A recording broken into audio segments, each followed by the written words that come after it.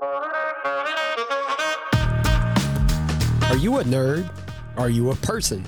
Then check out Voluntary Input, where we not only have open discussions about tech, TV, movies, and gaming, but also open discussions about people, and sometimes with the people behind the tech. Catch new episodes with me, Leo Allen, bi-weekly on Tuesdays on Apple Podcasts, Google Podcasts, Spotify, TuneIn, Good Pods, and pretty much everywhere else you listen to podcasts. And be sure to check out videos of every episode on YouTube and Twitch. Simply go to voluntaryinput.com to find all the ways you can listen to us, contact us, and better yet, select register as a guest to be a guest on the show, because we are always looking for great guests like you. Never forced, never coerced. Welcome to Voluntary Input. Tried to run away from me, so I hit him with my shoe again! How far you going? L.A. Not many people stop for a guy these days. Afraid of a stick-up, maybe. This buggy belongs to a guy named Haskell. That's not you, mister. Now, wait a minute. Shut up. You're a cheap crook and you killed him. Never mind that stuff. Take a card. Card? What'll I do with the card? You can keep it. I've got 51 left. The CultWorthy Classic, a cinema podcast dedicated to obscure films and cult cinema made before 1970.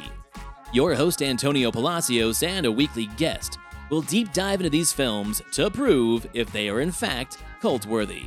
And so, without further ado, let's start the show.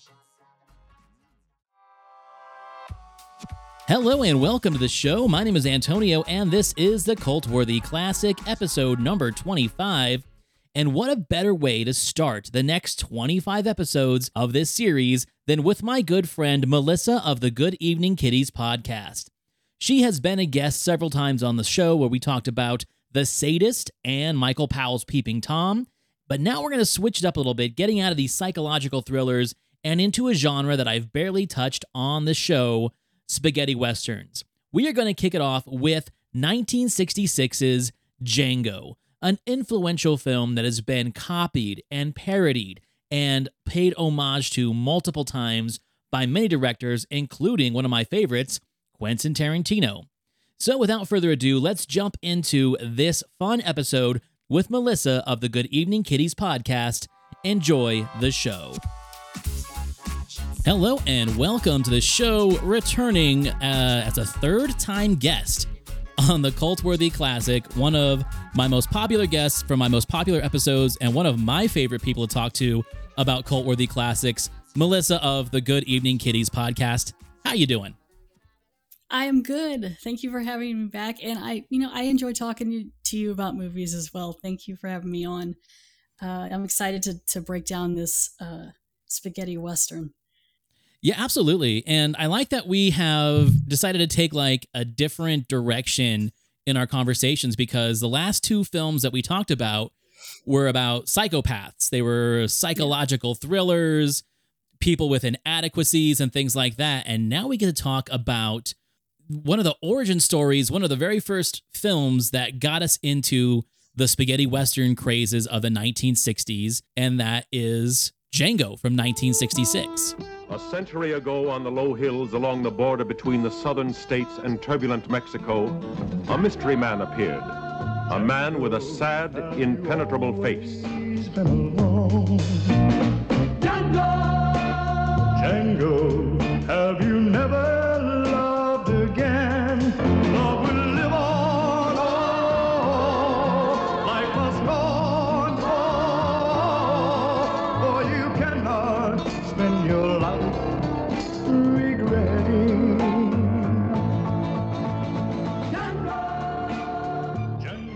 Now, before we jump into that, let's just talk about spaghetti westerns in general. Like, I grew up with a dad who was very much into Clint Eastwood and Charles Bronson and westerns, specifically this genre of western, the spaghetti western, which when I was a kid, I didn't really understand what it was. I didn't know what that term meant. I just knew that it was like kind of a longer movie with a lot of drawn out shots with some action sequences in between, but most recognizably, those really intense scores of harmonicas and whistles. It didn't feel like a John Wayne movie. It didn't feel like a Jimmy Stewart movie from the 50s or 60s. It was something different. What was your kind of first exposure and recognition of this genre? Well, my dad was also into some Westerns. I think he still watches some now, but he was also into Clint Eastwood. He did more probably John Wayne. Maybe like, I think now sometimes he'll watch the old shows of like The Gunslinger or things like that. So I know a little from that. I'm not hugely into a lot of Westerns. I always like the idea of like the Western town, and I like to see how they set up the towns and everything like that. It doesn't always like keep my attention, though I did really like the show Deadwood. Oh yeah, me too. That was really good. But I watched this movie only like maybe like 5-6 years ago, and it was only because it was like brought to my attention, and they're like, oh, you should watch this and stuff. So I watched it, and the thing with me in like Italian spaghetti Western type movies is I don't like movies with a lot of like repetitive musical phrases. It seems like it doesn't quite like keep it like, so like whatever the one is, I never can remember what the the good, the bad, and the ugly. Yeah, that one drives me up the wall because I like that part, but it's like they play it like 40 times. Yes. And also it's not just Westerns though, because like even like Beverly Hills Cop, I can't do the dun dun dun dun dun dun. Every like act transition or scene transition, it's got that intro and outro, and I can definitely understand what you're talking about. It does get a little bit repetitive and a little bit annoying to a point. Yeah, and it's just like, you know, that's the kind of thing that pulled me out of it. But I do really like when it's more just music. The music is really good, especially in Django.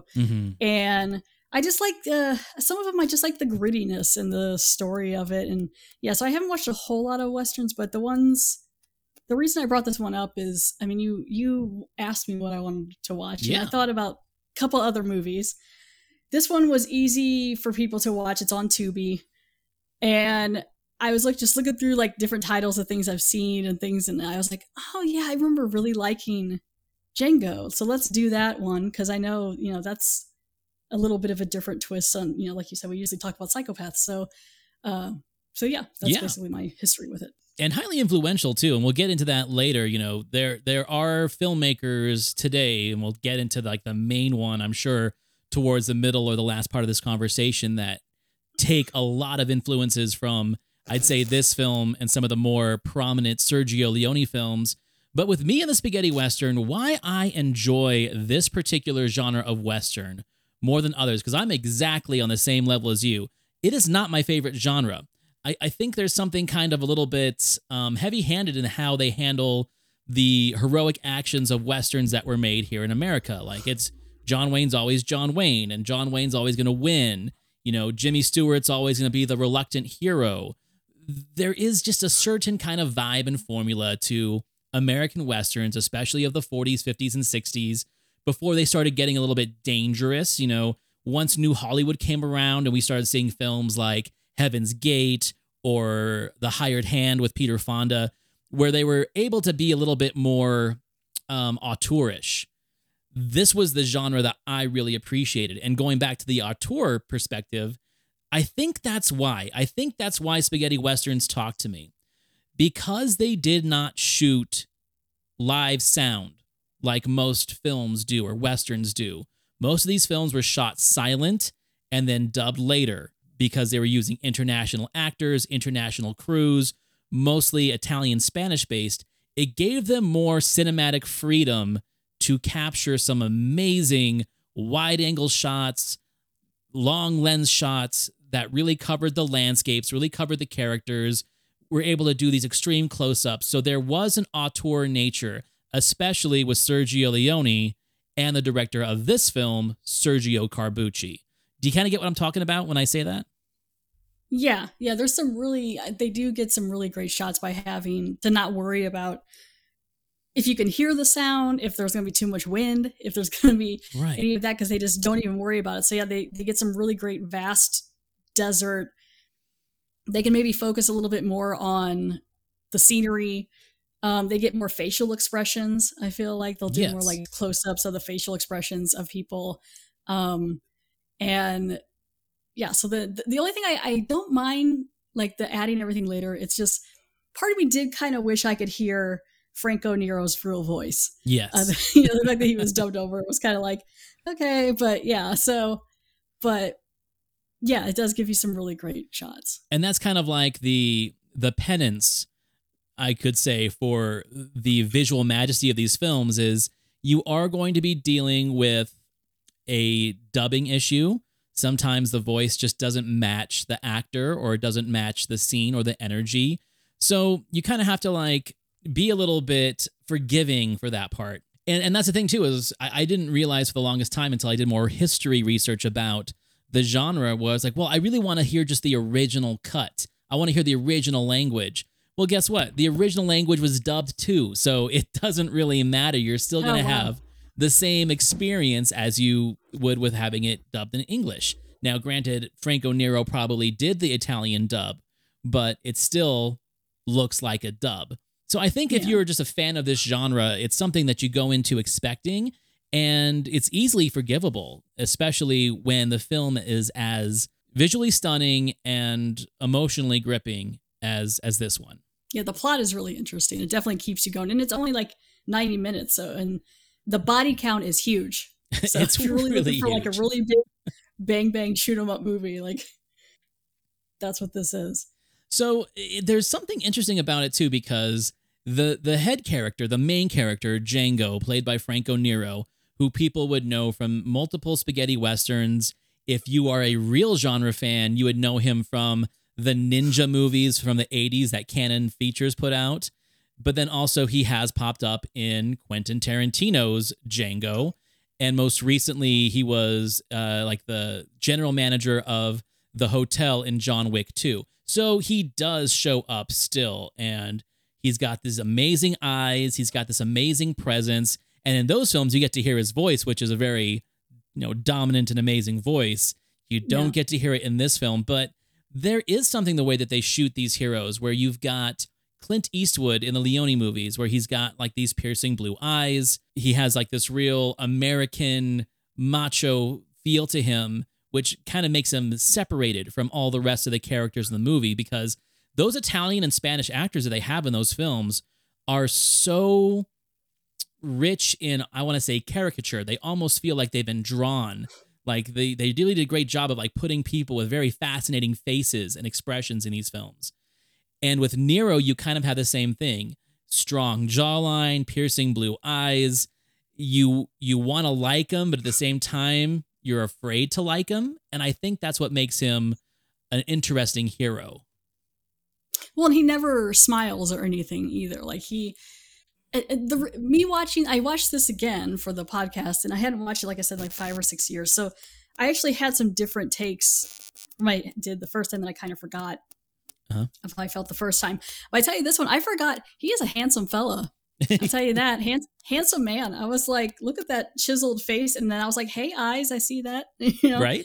I was like, okay. He has a good face for it. And it definitely, you can see the similarities between him and like a Clint Eastwood and what they were trying to go for with this. And like just the history of the spaghetti western is so fascinating, because when it really kind of started hitting big, like in the grindhouse market, and they really kind of speak to this in Once Upon a Time in Hollywood, where they recognized that these were going to be a popular and inexpensive way to get these Italian productions overseas and internationally watched. So they would bring like American actors or even famous actors from other countries to come and star in these and really kind of tap that market. What happened was, and it happened again in the 70s and 80s with like crime films and zombie films and horror films, just the way that the Italian film distribution markets work, it was just an open season for imitation. They didn't really have any copyright laws, so people could make as many films called DJANGO as they wanted to.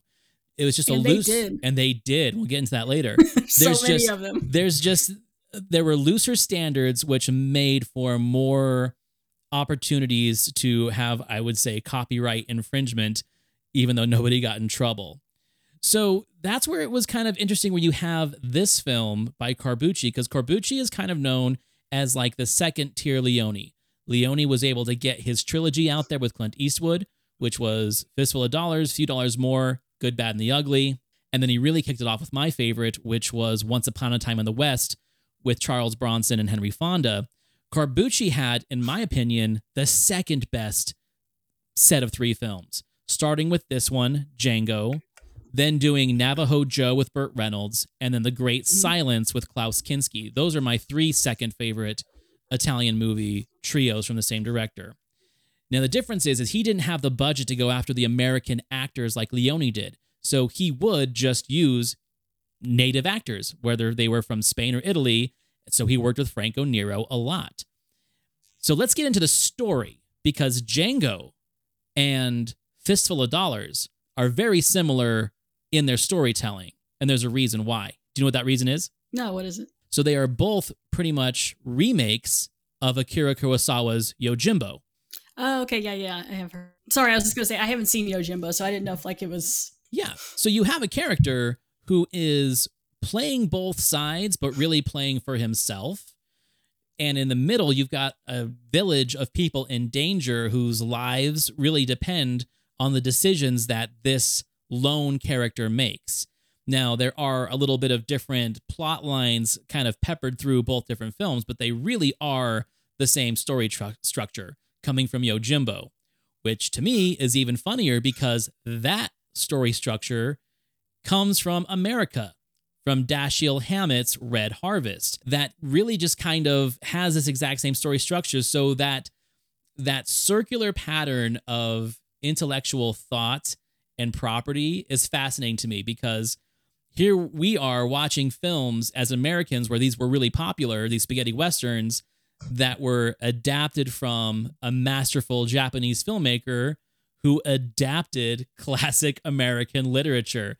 It's just a fascinating cycle to me how that all kind of worked out. And do you know, I didn't really know if with those 3, the Yojimbo and Django and all that, do they all have the coffin situation going on? No, so that's where this one's a little bit different. It came a year or 2 after The Good and the Bad and the Ugly. And The Good and the Bad and the Ugly at the end has a coffin full of gold coins. That's what they're looking for. That is like the MacGuffin, the plot driver that gets the 3 main characters of that film into that famous Mexican standoff at the end, is the coffin full of gold coins.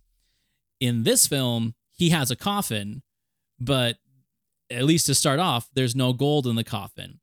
What he has instead is a very powerful weapon. No, and yeah, the whole Gatling gun thing, and they don't even bring it out until 35 minutes into the movie. So this whole time you're like, what's in it? What's in the coffin? He says it's someone named Django, but is it?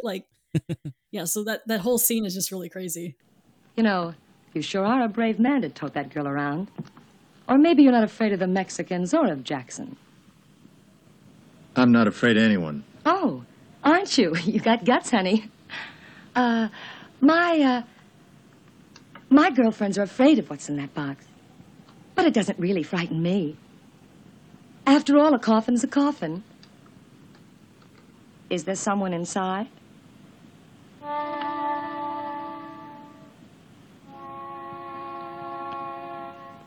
Yeah, and his name is Django. It's a great plot builder, and there's something, again, and I'm not very big into Japanese anime. I know the classics, but I'm not very familiar with all of the different series. But it seems like a plot driver or a plot device that you would find in one of those stories. A lone man with a coffin with a powerful weapon in it that he drags everywhere.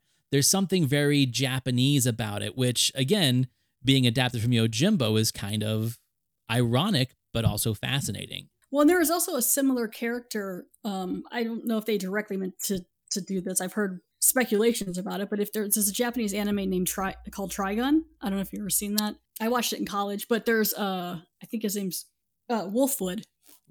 Nicholas D. Wolfwood, but he drags a giant cross with him, and inside is his weapon. So he walks the desert with that. So it's kind of like a similar type situation. Which, again, it's fascinating that we have all these different cultures that find the same ideology ideologies fascinating enough to use them and adapt them into their own things. Like I said, that cyclical fashion of it, which again, we see Quentin Tarantino doing it too. Now he does it a little bit more tongue-in-cheek as like a direct homage, but if you know your films and you go back and you watch, like you said, animes like Trigun, films like Django, go back and watch Kurosawa films, and then go back even further and watch films like The Glass Key or read Red Harvest.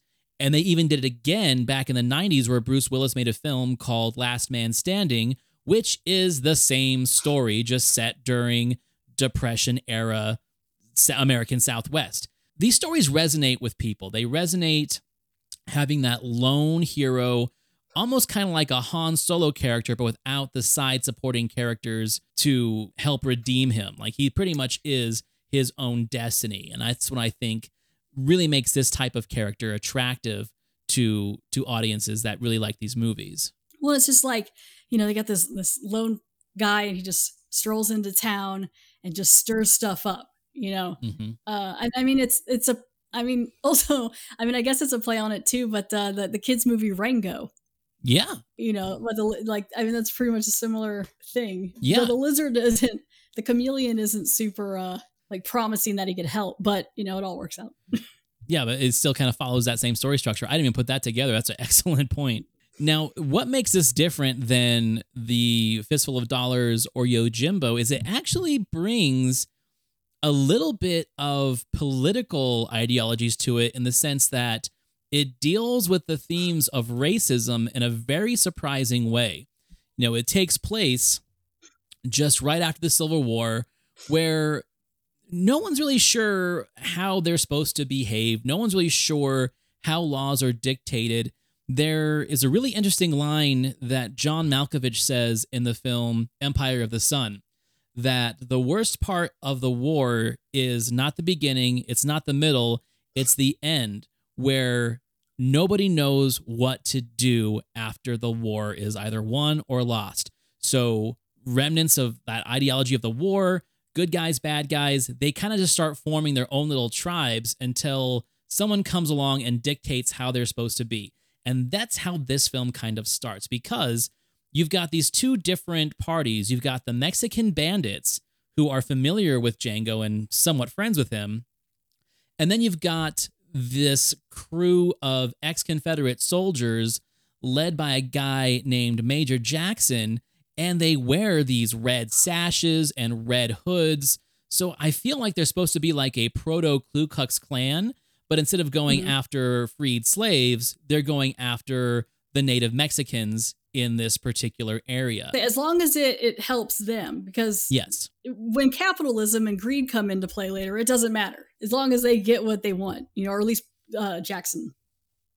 Which again is an interesting plot point, coming from an Italian filmmaker and not an American filmmaker, telling a story that is based off of American culture and American history with the Civil War, but from a completely different angle and nationality. I think that's really interesting because you don't get films like that from like the 50s and 60s. Most of the time, it had to do with Native Americans, not Mexican natives living like in the Texas area. And I think some of the Native Mexican people, after the war ended, they're kind of stuck on this side. Mm-hmm. And they can't get back over to Mexico. So it's like there's, everyone's like still kind of after them. And then, it's like if you go over there, there's a whole border situation, and that comes into play a couple times. And then, yeah, it's just weird how it's like certain Mexican people seem to be on Jackson's radar. But later, when it gets to more the military of Mexico, it's not that big. It's okay. Like, or at least he has some sort of deal with them. So yeah, the racism in this is pretty hard. Some of it's kind of hard to watch. There's a couple parts. It is, and it starts off with a very interesting scene. Like, it starts off with Major Jackson and his men crucifying a Mexican-American prostitute who had apparently been adored and serviced by that side. And it's just a really interesting way to open that film because, it makes you extremely uncomfortable of what you're seeing because there are a lot of taboos in this scene for the time. Like you wouldn't have shown a burning cross. You would not have shown a burning cross in an American film in the 60s. They were already having enough issues with racial tensions outside of films, outside of novels. Like this is right in the middle of the social change and the social climate of the 1960s. So to see that, I'm sure, was very disturbing and very maybe enraging to certain audiences. But again, it's that kind of thing that makes this film the cult film that it is. It pushed buttons, it broke boundaries, and it was able to make people a little bit more aware and comfortable with this new style of storytelling and filmmaking that was coming. It's a great opening scene, if you don't mind me getting into it. Please do. Okay. Yeah, because it's just like Django's on the way to do whatever he needs to do. He's trying to he feels bad because stuff happened with someone that he knew and died, and he wants restitution and all that stuff. So he's on his way doing stuff, and then he just sees these. It was Mexican soldiers first, or who had Maria. So you got Maria. She's like half Mexican, half Italian, I guess. They have this really great scene where it's just this open, like, gulch looking thing, and there's this really rickety bridge, and she's tied up like crucifixion style against this thing, and it's like you can see Django's mind thinking like, well, I guess I gotta stop and do something with this one. Like he's like on a mission, and then he's standing up on the hill, and he does. The only thing I didn't care for is he seems to wait an awfully long time to help her, because they start whipping her across the back, and they get like 10 whips in. Yeah. And then he's like, oh yeah, I guess I'll do something. And so he is able to shoot all of them at the same time. Well, because he's a badass. I guess. He shoots all of them at the same time. They all go down. And then it's like these other people, it's like Jackson's men, I think, right? Yes. Crest over the hill. And at first you're like, are they going to help? No, probably not. No. And then, they just like get Maria off the thing, off being tied up. And then the other thing that I thought was funny with this is like later, because then, Django fights them too and kills them and all that. And so he takes Maria to where luckily she was heading in the same direction. I mean, she was trying to get away, I guess, but she was from the same direction. So that's convenient. So he goes back, and then it's like Maria is fine after that. Well, here's my interpretation of that. I feel like we are dealing with two characters, and in one of the commentaries, director Alex Cox, who did Repo Man and Walker, he put it this way, and I really agree with him. You are dealing with two characters who they really don't go into their backstories, but you can only assume that their backstories are so tragic that they've both dealt with massive amounts of post-traumatic stress, which makes them both a little bit sociopathic, so to speak. Like they've lost all empathy for other people because they've just been screwed over so much throughout their lives during these conflicts. And that's what makes them kind of perfect for each other, which also makes the tragedy at the end that more meaningful. But like you said, like she kind of just brushes off the whipping and the pain because it's probably not the first time she's dealt with that.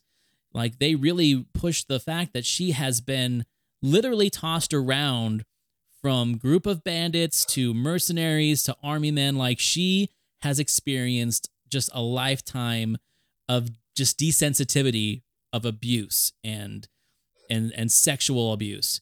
While he, who knows what he's gone through other than being, a soldier, having to make decisions that he talks about that he didn't want to make. So it makes sense that he took a minute to decide what he was going to do, because that barrier that he's built emotionally takes a minute to pierce. And that's the way that I perceived it. I guess I can understand some of that. It's also like he doesn't really trust anyone, so why get involved? Because usually from what he has learned in the past, if he gets involved, they usually end up dead. Yeah. Or something ends up happening. So then anything bad that happens to him, he's like, well, it's like my penance. I kind of deserve it. That's one reason probably that he's dragging this coffin instead of making it into a backpack. Exactly. And carrying it. And just to make it a little bit harder for him. And so then with like Maria's case, she wants better for herself. I don't think they really should end up together, because literally it was like 2 days. But I get that they can connect on that level of being these like tortured kind of people who've just she wants something a little different, but it's something that he probably can't give her, but they kind of have a bit of an understanding. And she's also grateful because he got her out of that situation, even though she had to go back to the brothel. But yes. But she's kind of also a little bit in shock, I think, because even the physicality of just getting beat like that, you know, the fact that she was like even standing upright is great. But like, so. Well, no, that's a very excellent point where they are both very intelligent people. They are definitely smarter than the enemy and then the people that they're dealing with in the village. But just because you're intelligent and you have that foresight doesn't mean that luck won't play against you, as it does many times in this film. Their plans that they make together or on their own are actually pretty good, but sometimes the cards don't fall that way for you. Sometimes that you will actually have to face another consequence that you weren't planning on, and they both face it really diligently, and we can get to that in the end. But like you said, the next part of the story takes them to the village, to the town where she is. Miserable town. So wet and muddy. I couldn't. Everything is just, I feel bad. Like, I'll get into it in a bit, but man, Nathaniel, that brothel owner or bar owner, goodness, I feel for him in this movie, but just so much mud. Well, and that's the thing about this film and the way that these characters are portrayed is they are literally living like in a hell. But this hell is all they have, and it's all they know, so it's worth trying to protect whatever it is they've built.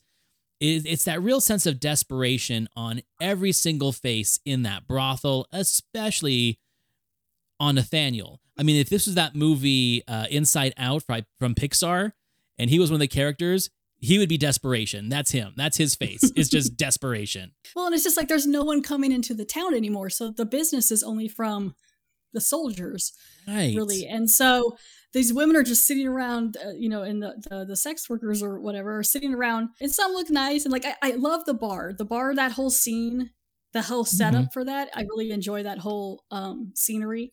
And so that's some of my favorite parts is in the bar. And they're all just bored. They're all just hanging around, and then they have to pay Jackson in order to have protection. And it's like, protection from them because if they don't pay them, right. It's not even like safety. It's just to stay alive. So it's such a dead end for them. And, Django's way to kind of like help them out of that, but also get what he wants, which we get to later, is he says that he can protect the town on his own.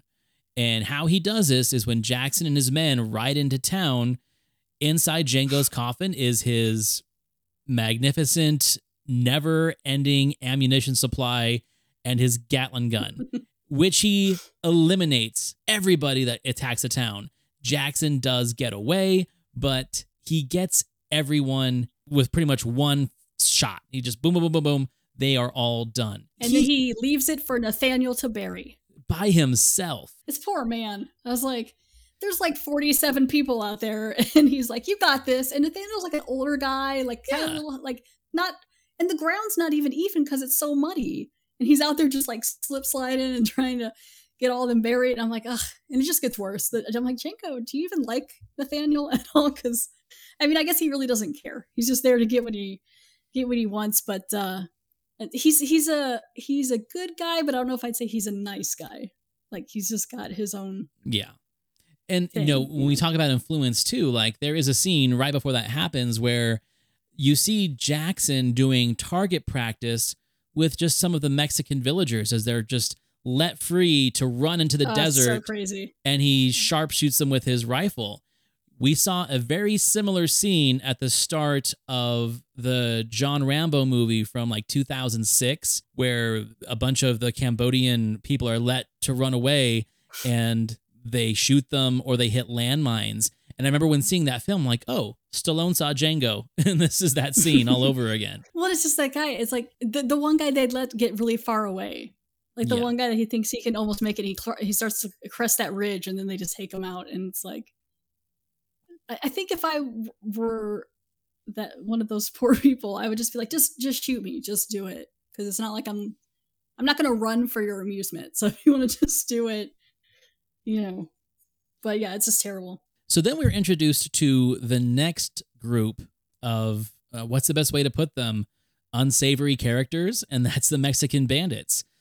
And Django is familiar with the main guy, who they had obviously dealt with each other earlier on, and together, Django shows them his Gatling gun, and he says that he can get them like a dozen of them if they steal the gold from a gold depository in one of these forts.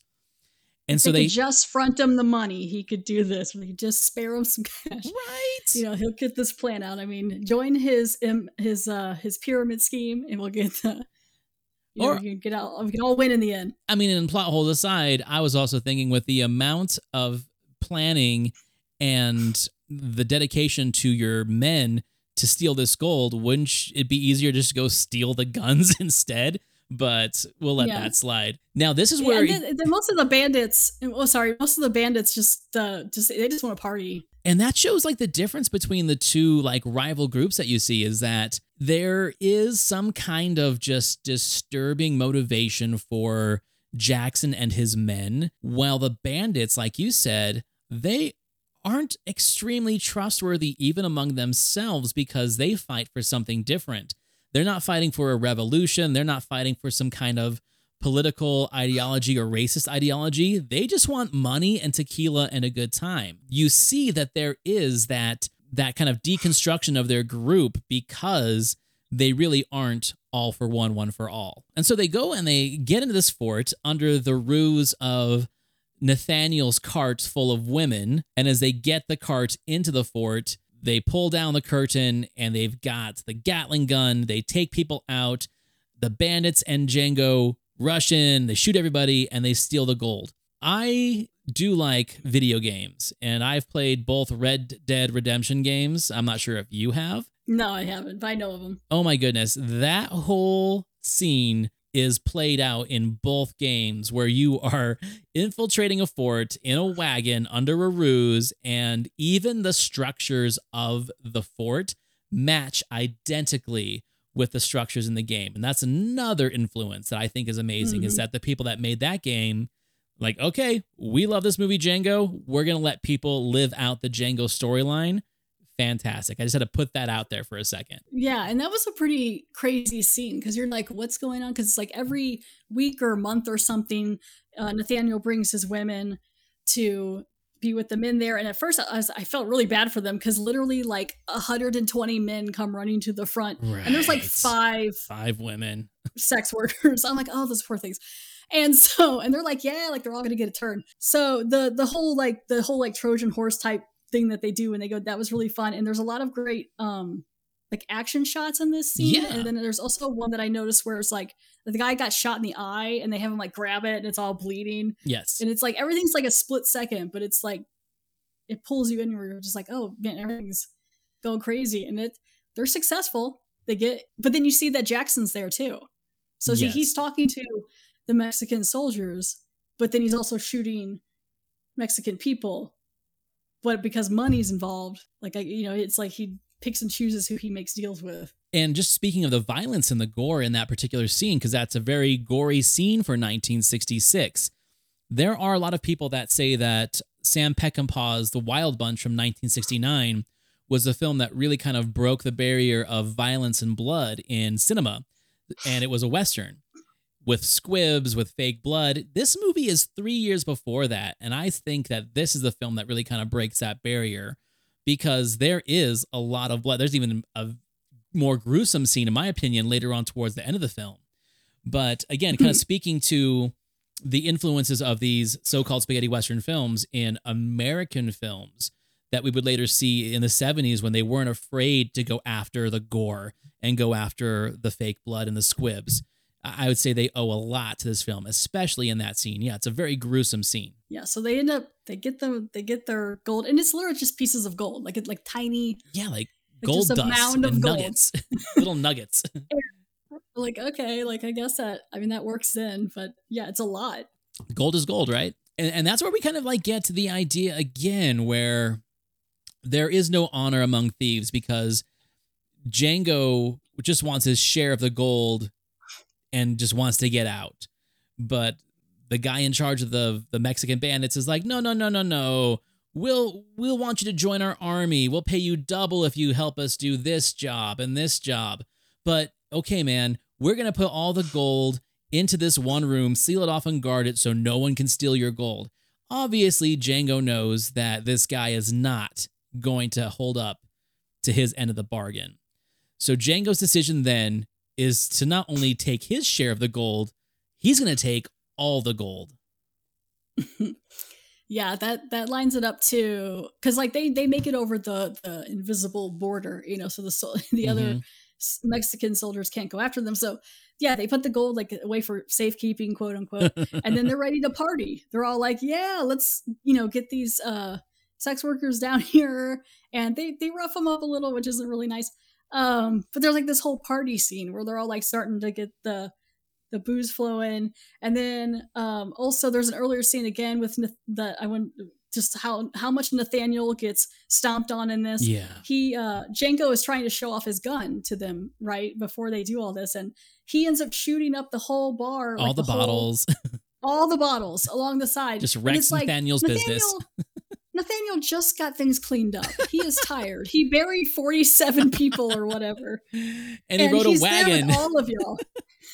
Yeah, and he was terrified. He hid the whole time during the shootout because he was terrified. And he's not, doesn't seem like that bad of a guy. He keeps these women, they seem like he's nice to them, And then Django just comes in here and blows all his alcohol away. He probably thought he was going to make a little money with having these Mexican bandits here for the night.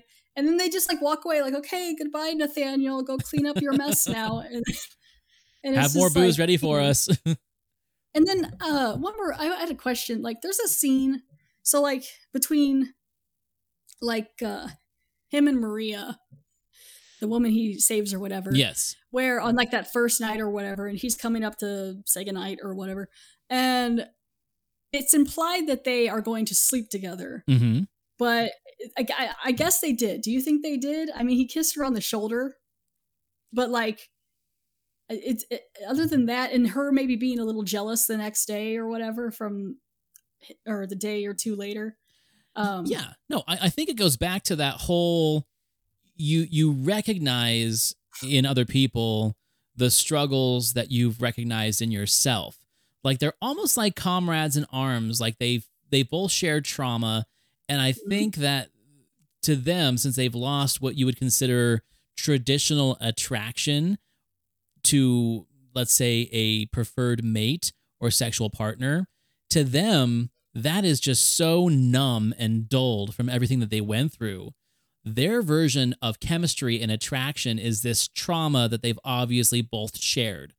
So they don't really go deep into it, like you said. Like, you have to kind of read between the lines. And that's the way I read it, is that, let's say that the only way that Django can actually physically and sexually perform is with someone who has the exact same kind of history and trauma that he has, because he is not going to be attracted to young, innocent, playful, happy, none of the norms that most of us find attractive, you would say. He has to really be in a connection with someone who knows what he's been through and vice versa. That's the way I saw it. Yeah, I could see that, because there's that when he first gets into the bar in the beginning, there's that one prostitute that kind of takes care of Maria. Yeah. And she's a little more flighty and trying to make jokes, and he completely just ignores her pretty much. And she even says, later, she even says to Maria, it's like, oh, well, he's got his eye on you, not me. She even makes a comment about it. So then later when he comes up to the bedroom and stuff, he was going to leave, but then he ends up staying, and, maybe, I don't know, maybe they just laid next to each other. But yeah, it was more like we went through this thing together. Mm-hmm. So we have like this kind of like connection. So yeah, though again, I can't help but think of the physicality of it. And I'm just like, her poor back is so torn up. And the fact that he had like a layer of dirt on his entire body, didn't take a bath. And I mean, some of that was like, there's apparently he was only like 25 in this movie. So they made him look older, because he looks like he's 40 or something like that. So it's just like all this like makeup and dirt and things, and then he just walks out the next day and never changed clothes. And I'm like, okay, well, Well, like you said with watching, happened. like you said with watching Deadwood, it kind of gives you an expectation of what hygiene was for both sexes back in the 1800s. It is not a glamorous life. No, it's not. It's not glamorous. Now, we're not going to give away the ending of this film, but like I said, there is that third act of how it gets there, because we had already talked about Maria and Django sharing some kind of like intelligence greater than that of Jackson's men and that of the bandits.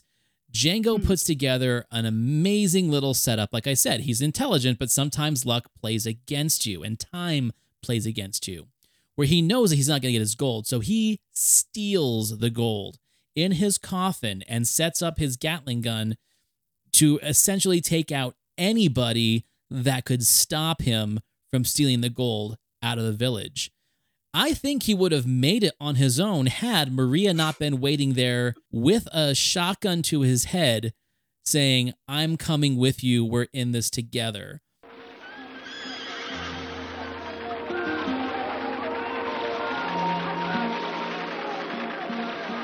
You'll have to bring me along too, Django. Okay. Maria, come along.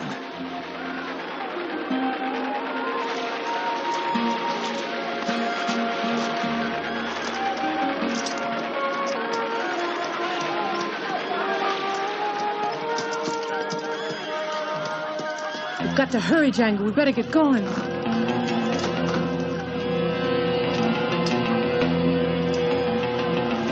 Watch out! They lost some valuable time making that connection, which I think is part of the hero's demise in the sense where, like, if a hero makes a choice that is going to affect his outcome, that was his choice. He could have killed her. He could have just left. He could have done a multitude of things, but instead he decides to take her with him to escape the village with this gold. Well, and it's like, would she have even shot him? Yeah, who knows? Like, I mean, it would even, but yeah, that whole, the setup of the third act and beyond is all my favorite. Like, so this whole, like, once it gets set to the Mexican bandits are like partying it up, and there's this really great scene of him setting up his plan. Yeah. So it's like at first he picks another prostitute to go with him. And so Brilliant. Maria's jealous. Yes. And so what he does is you think they're going to do something because he tells this woman to take her clothes off. Which is out of character for him. Yeah. So she's taking the clothes off. She's like, okay. She's like, starts taking them off. And what he's doing is setting up a distraction. So there's some guys outside that will notice him walking across this walkway outside. Mm-hmm. So what he does is he sets it up so then as she's taking her clothes off, these guys who are like really drunk outside are like, oh, hey, look at that. Yeah, let's look at that. So they all look at that. And then there's this really great scene, just slow scene of him dragging this coffin all the way across this walkway into the next building or wherever they're keeping the gold. And it's just a really fun scene, the way that they shoot it. And it's like you hear all the party noises and everyone's just doing their own thing. And he's just slowly scooting. Everyone thinks he's with this woman. And then he gets, like you said, down to the area and sets up the Gatling gun and uses dynamite that I guess he knew the range of, because he really didn't hide that. He just hid behind. He was like 5 feet away from the explosion. He was like, it's fine. It's not that powerful. And so then he blows that up, and and so then he gets caught by Maria. And if he could have just killed her, but then that's not really the way he is. And they also, like you said, had that bond. Yeah. So I think he was just like, okay, we're wasting time. Let's go. We got to go then. So just come on. So they take off. And that time costs them because there is, again, decisions to be made. And it really kind of shows who Django is in the sense of like, what is more important to him, the gold or this woman? And there's one thing I forgot to mention at the very beginning that comes back into play in the end, is this movie's plot is heavily dependent on quicksand. Oh, that quicksand. I was going to say, I had to look up if it was even like real or not, because I remember being told that, you see it kids' movies and you think it's going to be like, you think it's a big thing. Yeah. Or and Bugs really, Bunny cartoons. And I think it can be harmful, but it's not like it's going to suck you down into the depths. It's just really hard to get out of. Yeah, like how far does it even go? Like quicksand. Yeah, that little gulch they were in, I don't think was even that deep. So, no. I mean, if anything, it's just heavy. And I don't know what it was made of because it didn't look like quicksand I've seen. It looked like wood chips and water. Yeah, like asphalt. Yeah. Asphalt and water or something like this. But whatever, Crazy. I bought it. I bought it for the plot. I bought it for the pot driving intention of it. And so because of the men catching up and they shoot at them and the coffin slides down the ravine and into the quicksand and he jumps into the quicksand to get the coffin, but he can't get the coffin. So Maria goes back onto the bridge, grabs him by the hand to save him, and by doing so, risks her own life. Very dramatic. The shot, like, because the bridge is so old and rickety. Yes. And then she's like just leaning, and then when she gets shot, she just like falls over onto the bridge. And then they're all like, "Where's the gold?" And he's like, about that. Just like looking into the quicksand. Y'all better start swimming because it's in the bottom of that quicksand. Yeah. Like I can't get it, so. Now, there is something about this film that I really like that I've seen done in many films since then, and that is the almost dire straits and sheer all loss of hope for your hero. Because like I said, we've grown to like Django, even though he's technically not a likable character. But there is something about when a character at some point, especially this close to the end of the third act, gets either horribly disfigured or horribly incapacitated. And they do that to him. I'd say it's very similar to like those scenes where the hero gets tortured and has his toes smashed with a hammer or his fingernails pried off. Like you feel the pain of this person you've spent the last 90 minutes with that you thought was going to win the day. And now they are being just brutalized. And that's what happens to Django. What do they do to him? They break his hands with like was it a hammer? It was the butt of a rifle. Yeah, just over and over until his hands basically look like bloody, just jelly. Yeah, it's like oatmeal. Kind of thing. Yeah, and he's just laying there. And that's one of the things that he says. He's like, we don't kill thieves. What do? They smash their hands in. And I think that main guy for the, I think the main guy for the Mexican, was it Hugo? Yes, Hugo. I think he was a bit disappointed because I think he was kind of having this like fatherly thing towards Django. Like, hey, we got this deal going on. And, and then to get underhanded. And I guess when they were getting ready to head out, it was almost dawn because now it's daytime. So, because I don't think they made it that far. Right. But yeah, so his hands are just gone. And that's unfortunate because he shoots guns.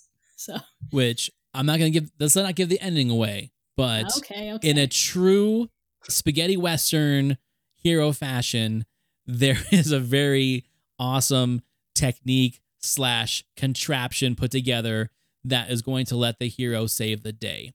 And not even save the day. Like at the end of the day, what did Django really achieve other than surviving? He doesn't get the gold. He doesn't get the woman. He just lives to fight another day, which leads us to the legacy of Django. Do you think Maria died? Because he ends up he's carrying her in his like beaten up hands, right? He takes her back to Nathaniel as he's trying to leave because Nathaniel doesn't want to be there anymore. Nathaniel's like, I can't, my bar is done. So he's got like a violin and a bag and he's like, I gotta go. And he's just, reminiscing. And then Django just comes in like, oh, here's Maria. She's dying and or dead, and throws her down and then leaves. And then and then the guys come and then Nathaniel dies. Yeah. He gets killed. And I was like, oh my gosh, this poor guy. After all you did to him in this movie, if anyone should have lived, it should have been that guy. Yeah. And so then it's like, then it goes back to that scene you were talking about at the very end. And then it's the end. And what did he really come across? Now there is, like you said, with the legacy of it, there is a sequel, like a true sequel. 20 years later, almost. And it's Django Strikes Again, I think is what it's called. I haven't seen it, but I'm Neither tempted to buy it because I think I'm going to buy it because I found it in double feature on like Amazon, or somewhere. So I think I'm going to buy it and just check it out. But I did notice because I watched the trailer that his hands are fine. So at least we know his hands healed. It might have taken 20 years, but his hands survived. So now, let's go into the false legacy of Django, like I talked about at the beginning of the episode, because of just how the film distribution and copyright laws exist in Italy. There were over 30 unofficial Django sequels and spin-offs. And a lot of them featured a lot of prominent spaghetti Western actors, most specifically Thomas Milian, who would do a lot of films with Lucio Fulci. He would do a lot of films with Steven Soderbergh later in like the 90s and 2000s. But yeah, there was like 30 different Django films. None of them had to do anything with the original story, but they would pick and choose what they wanted. And if you were an American audience member, you would go and say, oh, there's a Django sequel. Oh, there's another Django sequel. But they had different stories. They had different production values. And that was like the weird thing is like Django is such a beautiful film and it's shot great and it's got a great score. And then you're watching like all of these different sub-genre versions of Django that are maybe shot in 16 millimeter or even 8 millimeter in certain times. And you're like, well, what's going on? So I think it took probably 30 years for people and historians to really understand that, like, no, these were just ripoffs. These were not official Django movies. It's kind of like when you watch a Friday the 13th movie and then watch like the endless ripoffs of summer camp slashers afterwards. Some of them are great, but at the same time, you know what they're doing. They're not genuine. They are not the official thing. Although there is this group of people, there is a cult following of these other Django movies that kind of kept the genre alive. Well, and some of them were even just like, oh, is Franco Nero in it and it's a Western? Put a Django on it. Right. Like it's not even exactly Django. I mean, I know that song from the original was really great. It's a real catchy song. The music in Django 66 is great. So maybe they were just like, because a lot of the words in it was like Django, just over and Tarantino over. So, even finished. Yeah, Tarantino even closes off his version of Django Unchained, with the Django song, which is great. It's fantastic. Yeah, great song. I love that song. Django, have you always been alone? Django, have you never loved again? Love will live on, life must go on, for you cannot spend your life regretting. Django, you must face another day. Django, now your love has gone away. So, going back to spaghetti westerns and specifically the director Sergio Corbucci, he is known for being, like I said, that second tier spaghetti western director behind Leone.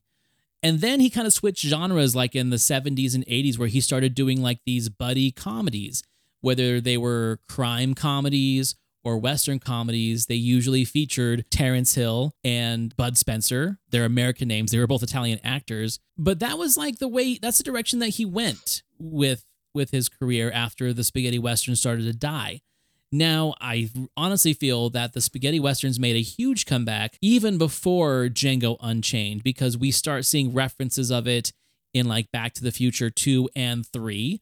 They really kind of take the whole fistful of dollars plot and throw them into these films. Like, you start seeing a lot of these spaghetti Westerns end up in modern pop culture. In my opinion, you're even seeing it now in Star Wars. For example, The Mandalorian, I feel is like kind of like a spaghetti Western version of Star Wars, even though it's Lone Wolf and Cub, which was a Japanese manga. They kind of just work well together, and I feel Star Wars has been taking a lot of influence from these spaghetti Westerns and putting them in these series, and that's why they feel comforting to us, because we already know this formula.